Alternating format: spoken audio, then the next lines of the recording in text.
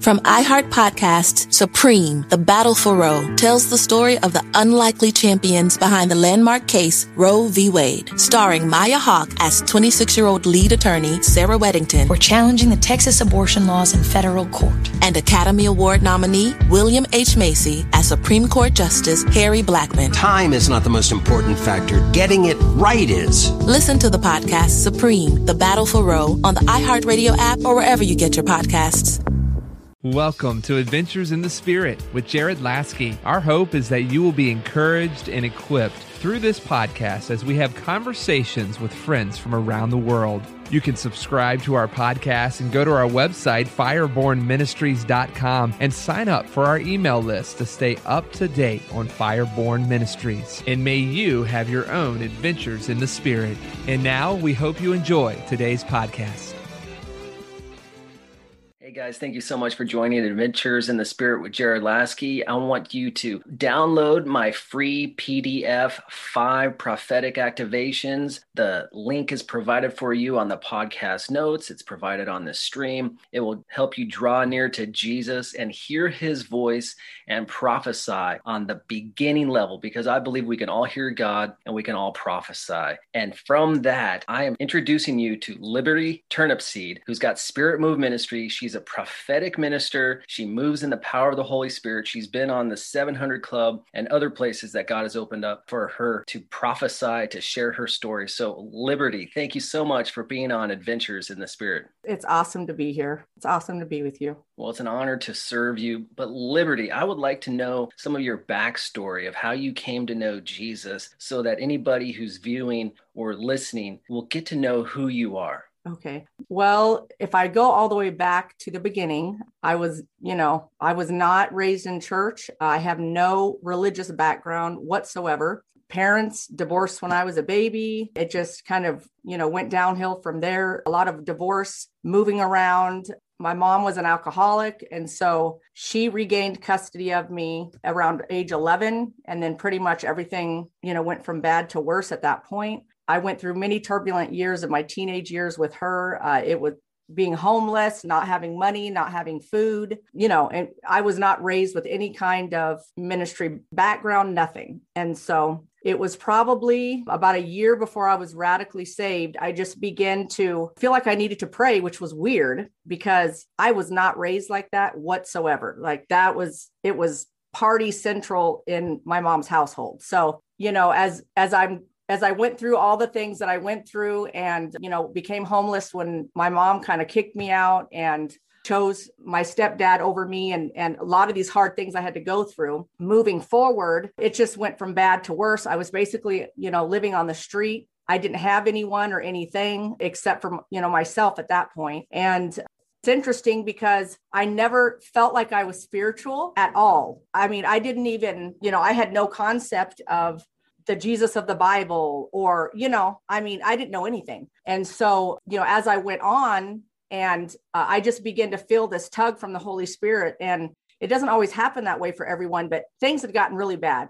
I was 17, just got married. Neither of us were saved. It was bad, drug abuse, drinking, all that. And it was just so bad. And I had this defining moment before I really began to pray. We were homeless, which was nothing new for me, living on the river in a tent. And, my defining moment was basically, I sat there and I said to the God that I really didn't think existed. I was an atheist, full blown. I will tell you, I preached it from the rooftops. I'm an atheist. I don't believe there is no God. And I didn't say this, but I was thinking in my head, if there was, my childhood wouldn't have been so terrible. My mom wouldn't have, everything wouldn't, what a lot of people think about God, like he can control that.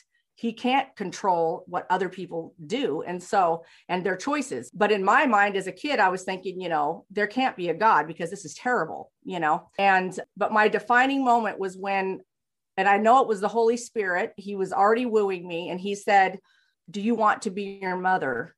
Because I was already becoming my mother. You know what I'm saying? I mean, I was already living the party life. That's what I learned. She was giving, marijuana to smoke when I was 12 and provided the liquor.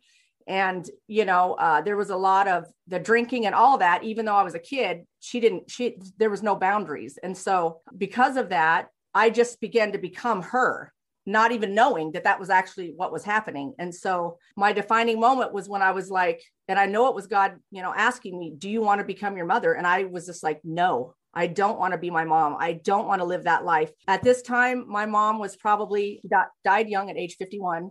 But at this time, she was probably 41 or something, 40 years old. And I was looking back at her life and God was showing me. And I know now, but then I didn't know what was happening. I just knew I was being enlightened by, the reality of my future. And I would think back to the life my mom lived and how it looked and how she was her age, had accomplished nothing, was still an alcoholic, still a drug addict, didn't even own a home, homeless, and here I am married, still living the same way.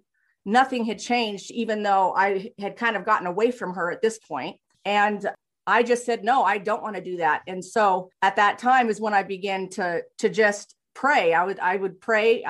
My husband had no idea. We were in party land. So he had no idea that I would go to sleep at night and I would just say, okay, God, if you exist out there, something's up and I need you, because I will not be my mom. I'm not going to do that. And I don't want to live that life. And if you're real, then you need to help me because I don't want to live this life. And so that went on for several months. And then it was time to move into the apartment. We were finally not homeless and we moved into the apartment where we were at, where I was saved. And by this time I had months of having this conversation with the God that didn't exist every single night. Okay, God, if you're real, this is what's happening. We're living in a tent on the river, and I just began to say, if there's another life for me, you need to lead me there because at this point, I don't believe you're real. But I'm at the end of my rope and I have no other hope at this point. I've got to do something. So I had like 3 months of praying. Well, then we moved into this apartment. And what was really weird is I began to shop and go around to, yard sales to get stuff for the apartment to decorate. And I kept seeing all this Jesus stuff. And it was just really, really funny how just God was already wooing me. And so I finally said to him, I said, God, if you're really real, then start showing yourself to me. And that night, literally, I'm not joking you. I've got books of stories, but that night, literally, I was sitting there watching TV, had never even heard of it. And next thing you know, Touched by an Angel show comes on. And I was like a kid, but I was like, why did have I never noticed this show, And so I watched the episode and I'm like, huh. And so literally it was that subtle I just began to notice things. And we moved into the apartment. My grandmother had given me a big family Bible. When we got married, she knew why she gave it to me. And so she was a faithful believer, although my mom, of course, wasn't. So she gave me this Bible and I still carried it with me, even though I didn't believe. I had it with me. And so the day that I got saved, which they'd featured my life story on 700 Club, was because I was saved watching 700 Club. I didn't even know 700 Club existed. And I was flipping through our channels that were free. And next thing you know, Pat Robertson pops up and I'm like, what's this show? And I was just interested because they were talking about God. And I was slowly getting there, even though I knew nothing. And I really believed nothing, but I just began to notice him in everything. And it was just really weird how I began to notice him. And I noticed him in commercials. I mean, literally, he was just waking me up to that he is the God that is real, that he's the God that exists. And I would see commercials and say to my husband, why have I never noticed that commercial before? And it would have something to do with God. And I just was having all these God conversations I didn't realize I was having, but I was. And he was slowly just bringing me in. And we were in a terrible car accident. First time. This was right before my salvation, the story that's on 700 Club, basically. And this was the final sign where I knew that I knew. So that's why I was so ready that day. We were in a terrible car accident. The devil, that was his first attempt to take me out. Of course, at the time, I didn't know that. I didn't have a recognition of, the devil's trying to do it or whatever. But we were in a really, really bad accident. And in that car accident, I was not buckled up. And the way that the accident happened, I should not have lived. And so basically, this is my story, which I was not able to tell this on the 700 Club because I have to fit between two commercials. So my story is like 10 minutes. We get in this car accident and I see this other Jeep coming and we're in the left-hand turn lane and we're getting ready to turn left. They're going straight. And we don't even know how it happened, but we went to turn. my husband had been drinking. He was sloshed. So we were just drunk driving out, being partiers or whatever. And I was in the seat next to him and I was not buckled up. And all of a sudden I see this Jeep coming and my side of the truck was going to get hit. I was a goner basically. And I saw that I was going to be hit on my right side. That's the side that the truck was going to be hit on. And so I lifted my arms to cover myself because I knew I was probably going to go through the windshield. So I put my arms up in front of my face and my head to brace myself. I felt myself fly off of the seat 2 feet. Right before I got to the point of hitting the windshield, something blocked me. Wow. And I'm going to get emotional. Woo! Go for it. Be you. Holy Spirit. Something blocked me and pushed me back in my seat.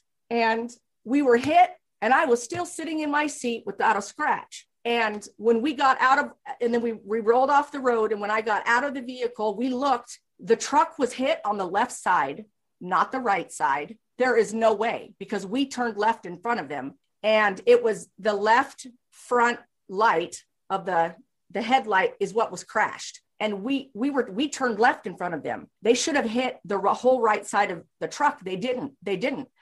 And the truck was still running and their vehicle, it was a Jeep, their radiator was smashed in, the whole front, all their stuff was leaking out. They were all wrecked up. And here we were, the truck somehow, and I know it was my angel. I know it was, had turned the truck to where it barely, it doesn't even make sense how it even happened the way it did. All I know is when I was about to go through the windshield, something stopped me and put me back into my seat and held me there as though I was buckled in. And we pull over and we're there. And of course, by now you have to understand, we're in a small town. The cops know us. They know us by name by this time, those was bratty teenagers out being brats, And so we pull over and of course the cops get called. And so the cops come and they're scratching their head and they're like, what is going on? Like, the whole right side should be smashed up. Like, you should be going in an ambulance to the hospital. And we weren't. And so they were so dumbfounded. They just said, we don't know what's going on here.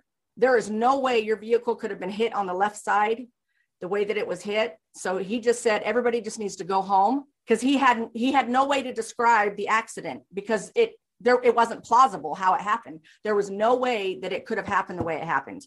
It just physically could not have. And at that time, I wasn't quite aware until later. It was like 3 or 4 days later that we had the conversation with my husband. And I was like, I need to tell you what happened in the truck because he didn't know. And he was smashed drunk. So he wouldn't have, been able to know anything at that point.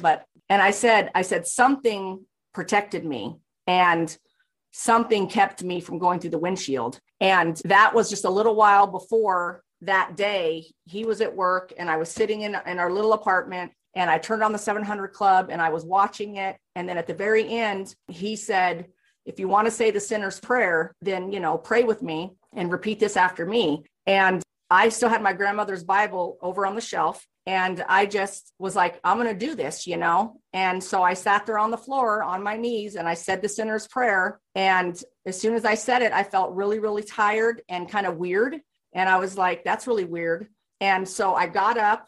And I went and laid on the couch and I just felt really, really tired. Like I had just worked out or ran 5 miles. I just felt exhausted. So I laid down and next thing you know, I become aware in my sleep that something's wrong. Something is muzzling my mouth and holding me down and I couldn't breathe. And so I just began to rebuke in the name of Jesus. And if you go back and watch my story, you'll see some of what led up to that. My husband's parents are Christians. And so they basically said, go talk to the pastor because we think this is demonic. And he had told me you have to rebuke in the name of Jesus Christ when you feel these attacks, coming. And so in my sleep, somehow I knew to do that. And I just began to say Jesus over and over, like 20 times as loud as I could until I could get it all the way out of the muzzle. And as soon as the thing came off my mouth and I was able to say really loud in the apartment, I rebuke you in the name of Jesus Christ.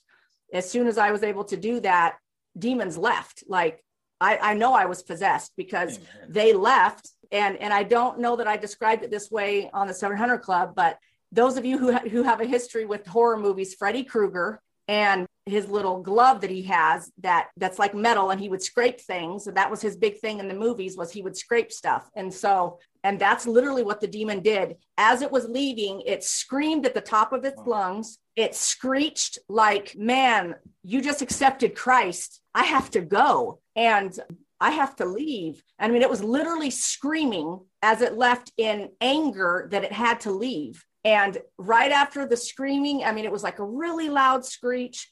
And then it slowly got quieter and quieter. And then next thing you know, I hear the metal scrape the back of my couch, but it was a couch, so there was no metal, but I felt and I heard the screeching and the metal scraping like as though I was in a Freddy Krueger movie. The screaming, and then all of a sudden he went and scratched the couch and then was gone. And then I felt the whole thing lift, and that was like his last thing, like, you know, man, he did all the manifesting of the screaming, and then he scraped the back of my couch to be like, you know, man, you've made me mad, you know, and I have to leave. And then it was such a powerful moment. They couldn't also put all this in the story. I believe they did touch on it. But as soon as that happened, the screeching stopped, and I knew that the demons were gone, I got up, I went and grabbed my grandmother's Bible, and I held it to my chest, and I said, oh God, because at the time I didn't know what was actually happening. I was just like, oh man, you know, I know now, but then I didn't know. I was just like, oh man, that was evil and terrible. And I was being choked and I couldn't breathe. And so I had my grandmother's Bible, and I just held the Bible close, and I began to pray and cry out to God. And I said, God, help me, you know, I don't know what's going on. And then he just began to speak to me. The Holy Spirit just began to speak to me. And of course, at the time I had no idea, and was telling me to go through my house and what to remove and to get out of the house, everything that was demonic. And so I went through the house. I got a garbage bag. I went through, I got all the music, everything he highlighted to me.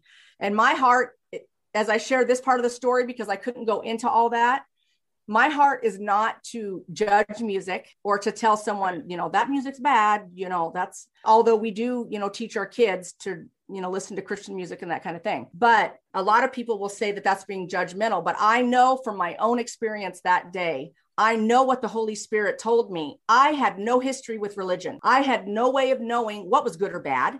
How would I have known? I wasn't raised with Christianity. I was never told, oh, that band is evil and demonic and their music is demonic. I never heard those words my whole life because I'd lived in a demonic household. So with that in mind, you know, literally it was the Holy Spirit telling me.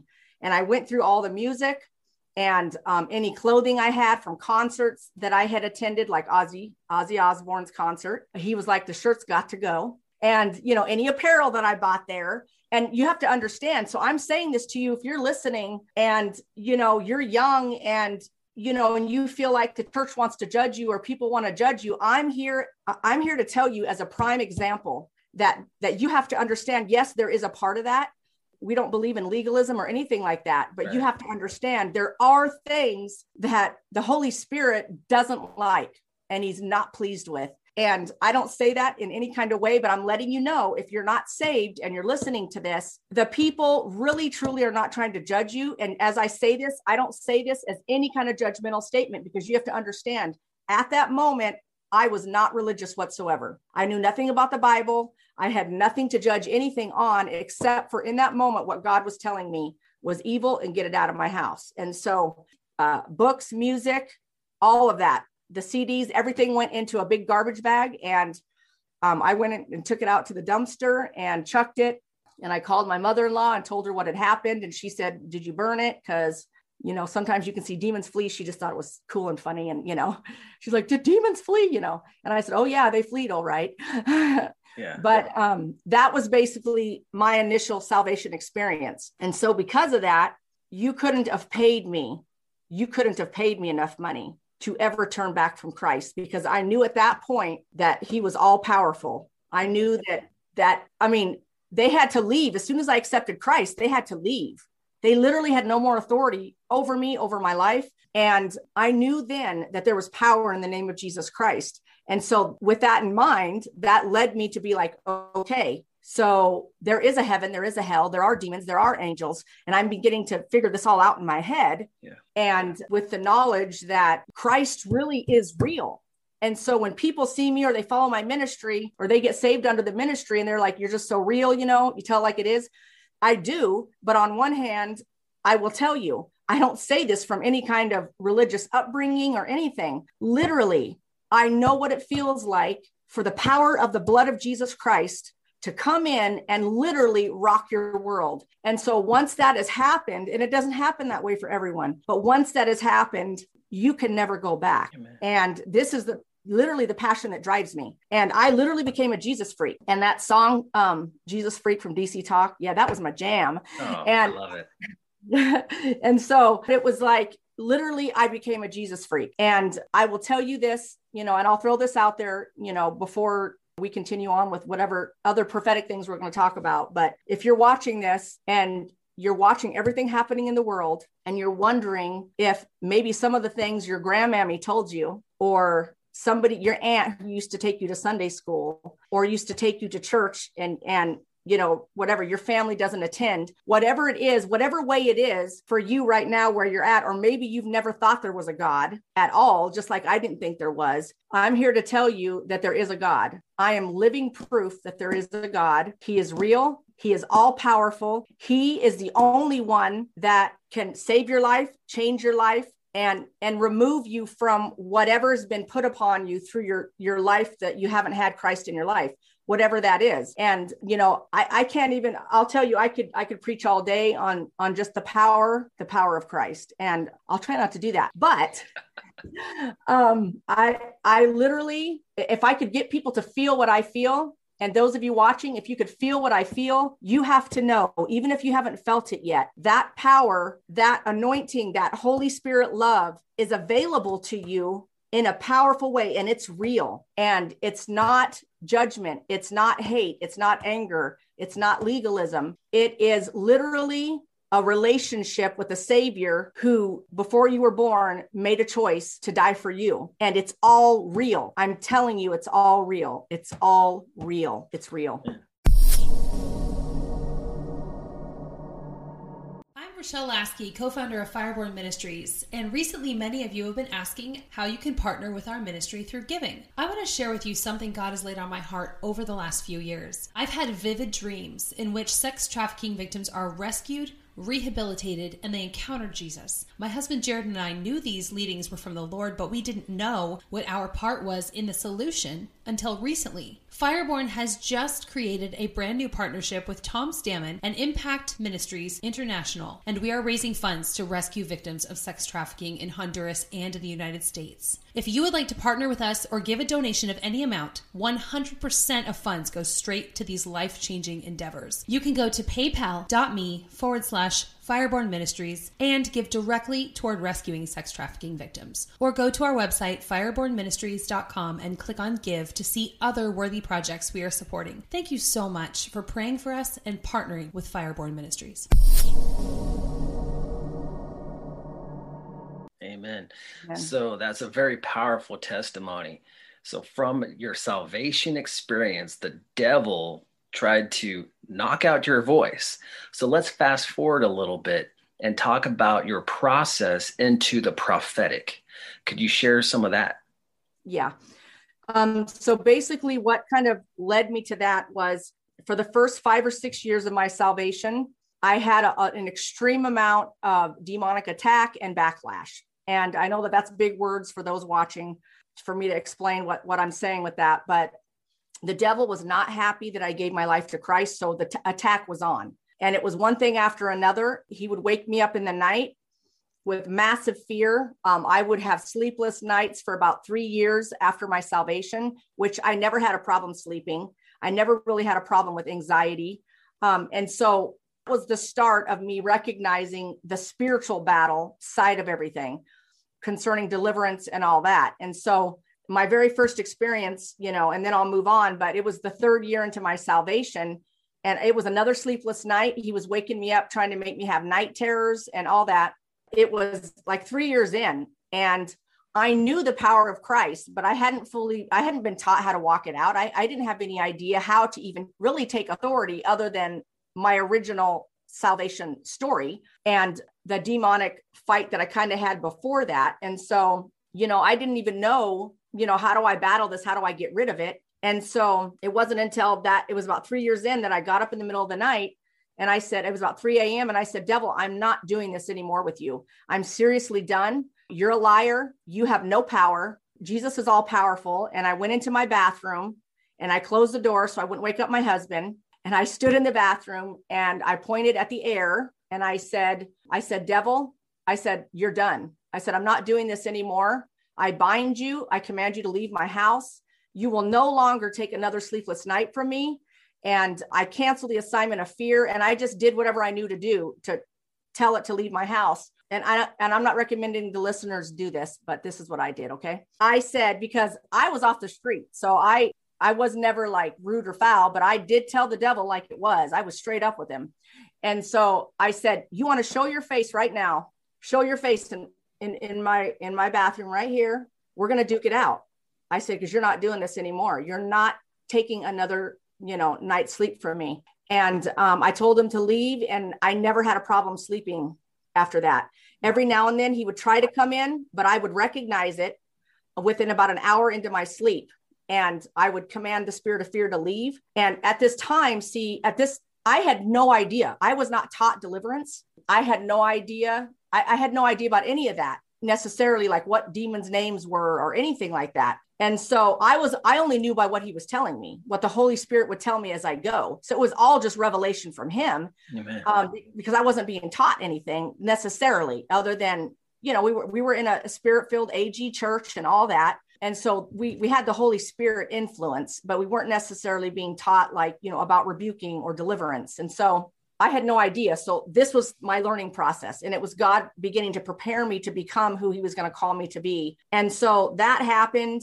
And then he took me through a journey of just being so hungry for him. I mean, I was reading every day. I was up early. I was praying. I was reading my Bible. I was reading every book I could get my hands on that I felt like the Holy Spirit would lead me. And I would just know that I need to read this book, and he would tell me.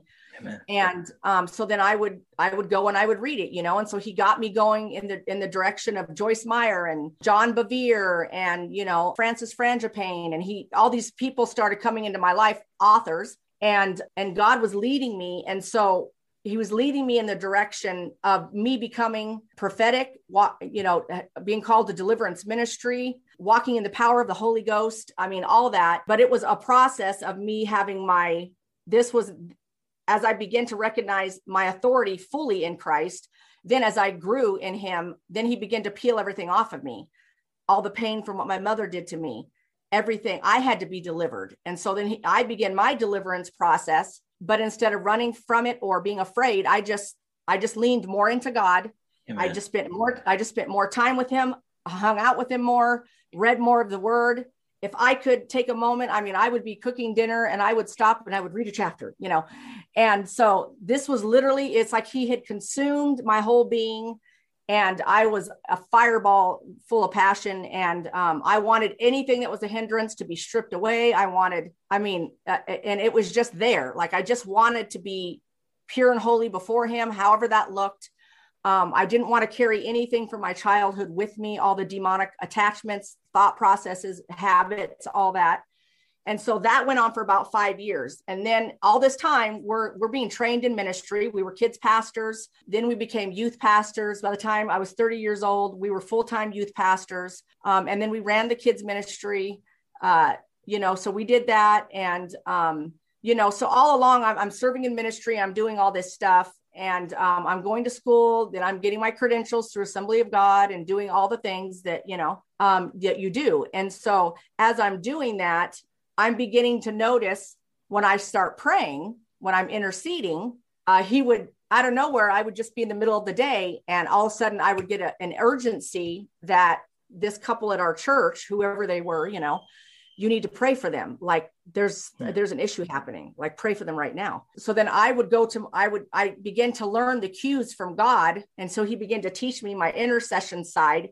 And so I became a prayer warrior before I became anything else. Now, I will tell you, I already was probably moving in the prophetic. I just didn't know it. Right. No one had taught me about the prophetic ministry. No one had taught me about necessarily fully. By that time, I probably knew, the fivefold ministry and, apostles and teachers and pastors and, prophets and all that. but I didn't understand whether I had the gift or if I was walking in it. I would have never even thought that necessarily. I was always little Liberty, but I had a huge seeking after God. I mean, I can't even explain to you how my life revolved around just serving him, getting to know him more, spending time with him. And so then, like I said, he would call me away and say, put like these two people on my mind. And I would be like, okay. And then he would let me like get irritated. So in case some of you are listening to this and you're like, so now I know why that happens to me. Yeah. You'll begin to feel weird, like annoyed, like you need to take a walk, or you need to, like, I don't know, like something's like ruffling you.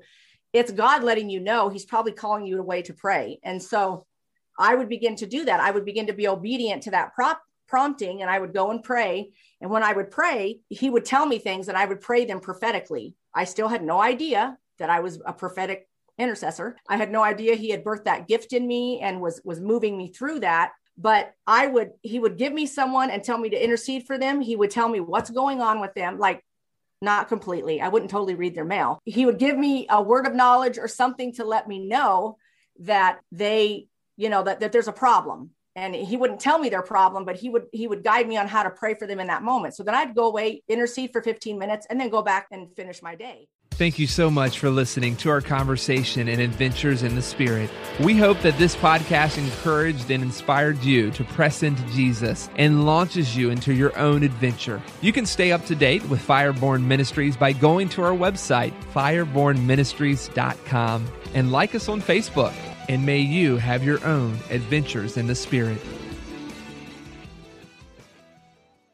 From iHeart Podcasts, Supreme, The Battle for Roe, tells the story of the unlikely champions behind the landmark case Roe v. Wade, starring Maya Hawke as 26-year-old lead attorney Sarah Weddington. We're challenging the Texas abortion laws in federal court. And Academy Award nominee William H. Macy as Supreme Court Justice Harry Blackmun. Time is not the most important factor. Getting it right is. Listen to the podcast Supreme, The Battle for Roe on the iHeartRadio app or wherever you get your podcasts.